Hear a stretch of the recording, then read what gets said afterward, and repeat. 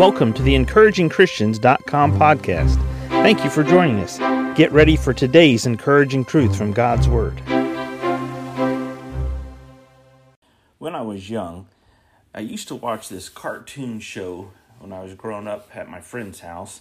After school, after 3 o'clock, we'd come home and we'd watch the cartoon, and it was called He-Man and the Masters of the Universe. Crazy show. Great imagination went into it. But you know, everyone wonders about the Master of the Universe. Everyone wonders who's the greatest. In Matthew chapter 18, we pick up the reading in a story that it's the disciples, and they're asking Jesus the same thing. At the same time came the disciples unto Jesus, saying, Who is the greatest in the kingdom of heaven?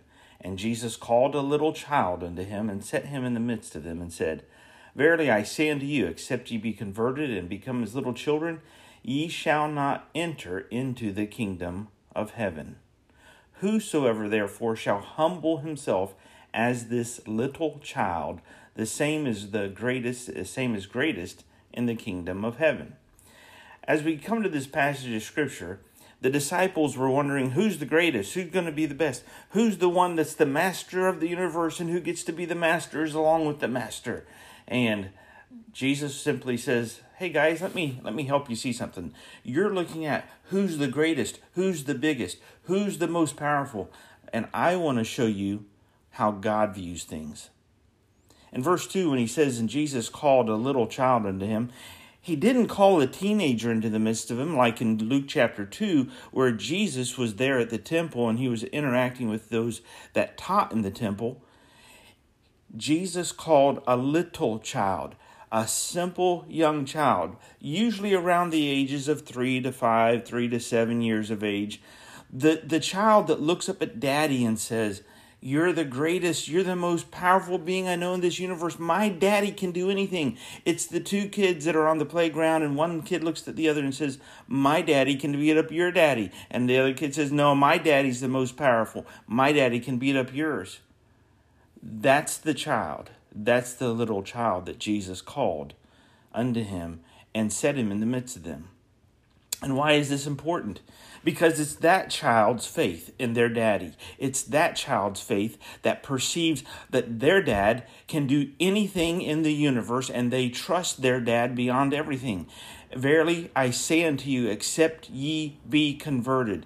Instead of being an adult in your mind and the most powerful person, the person who doesn't trust anybody but relies on only yourself, except you be converted and turn back to a simple, childlike faith, ye shall not enter into the kingdom of heaven.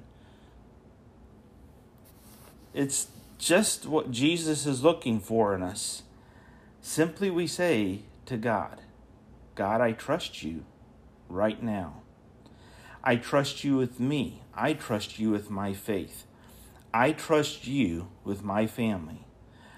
I trust you as the master of this universe with my future, both what I live here on this planet and my future in eternity. I trust you with my finances. I trust you with what happens in my world, in my nation, with the nation's leaders where I live, with the events that are happening in the world today. God, I simply trust you. And what Jesus is saying is, to be powerful with God, you must be humble before God. To see him work, you must be focused on him, not yourself.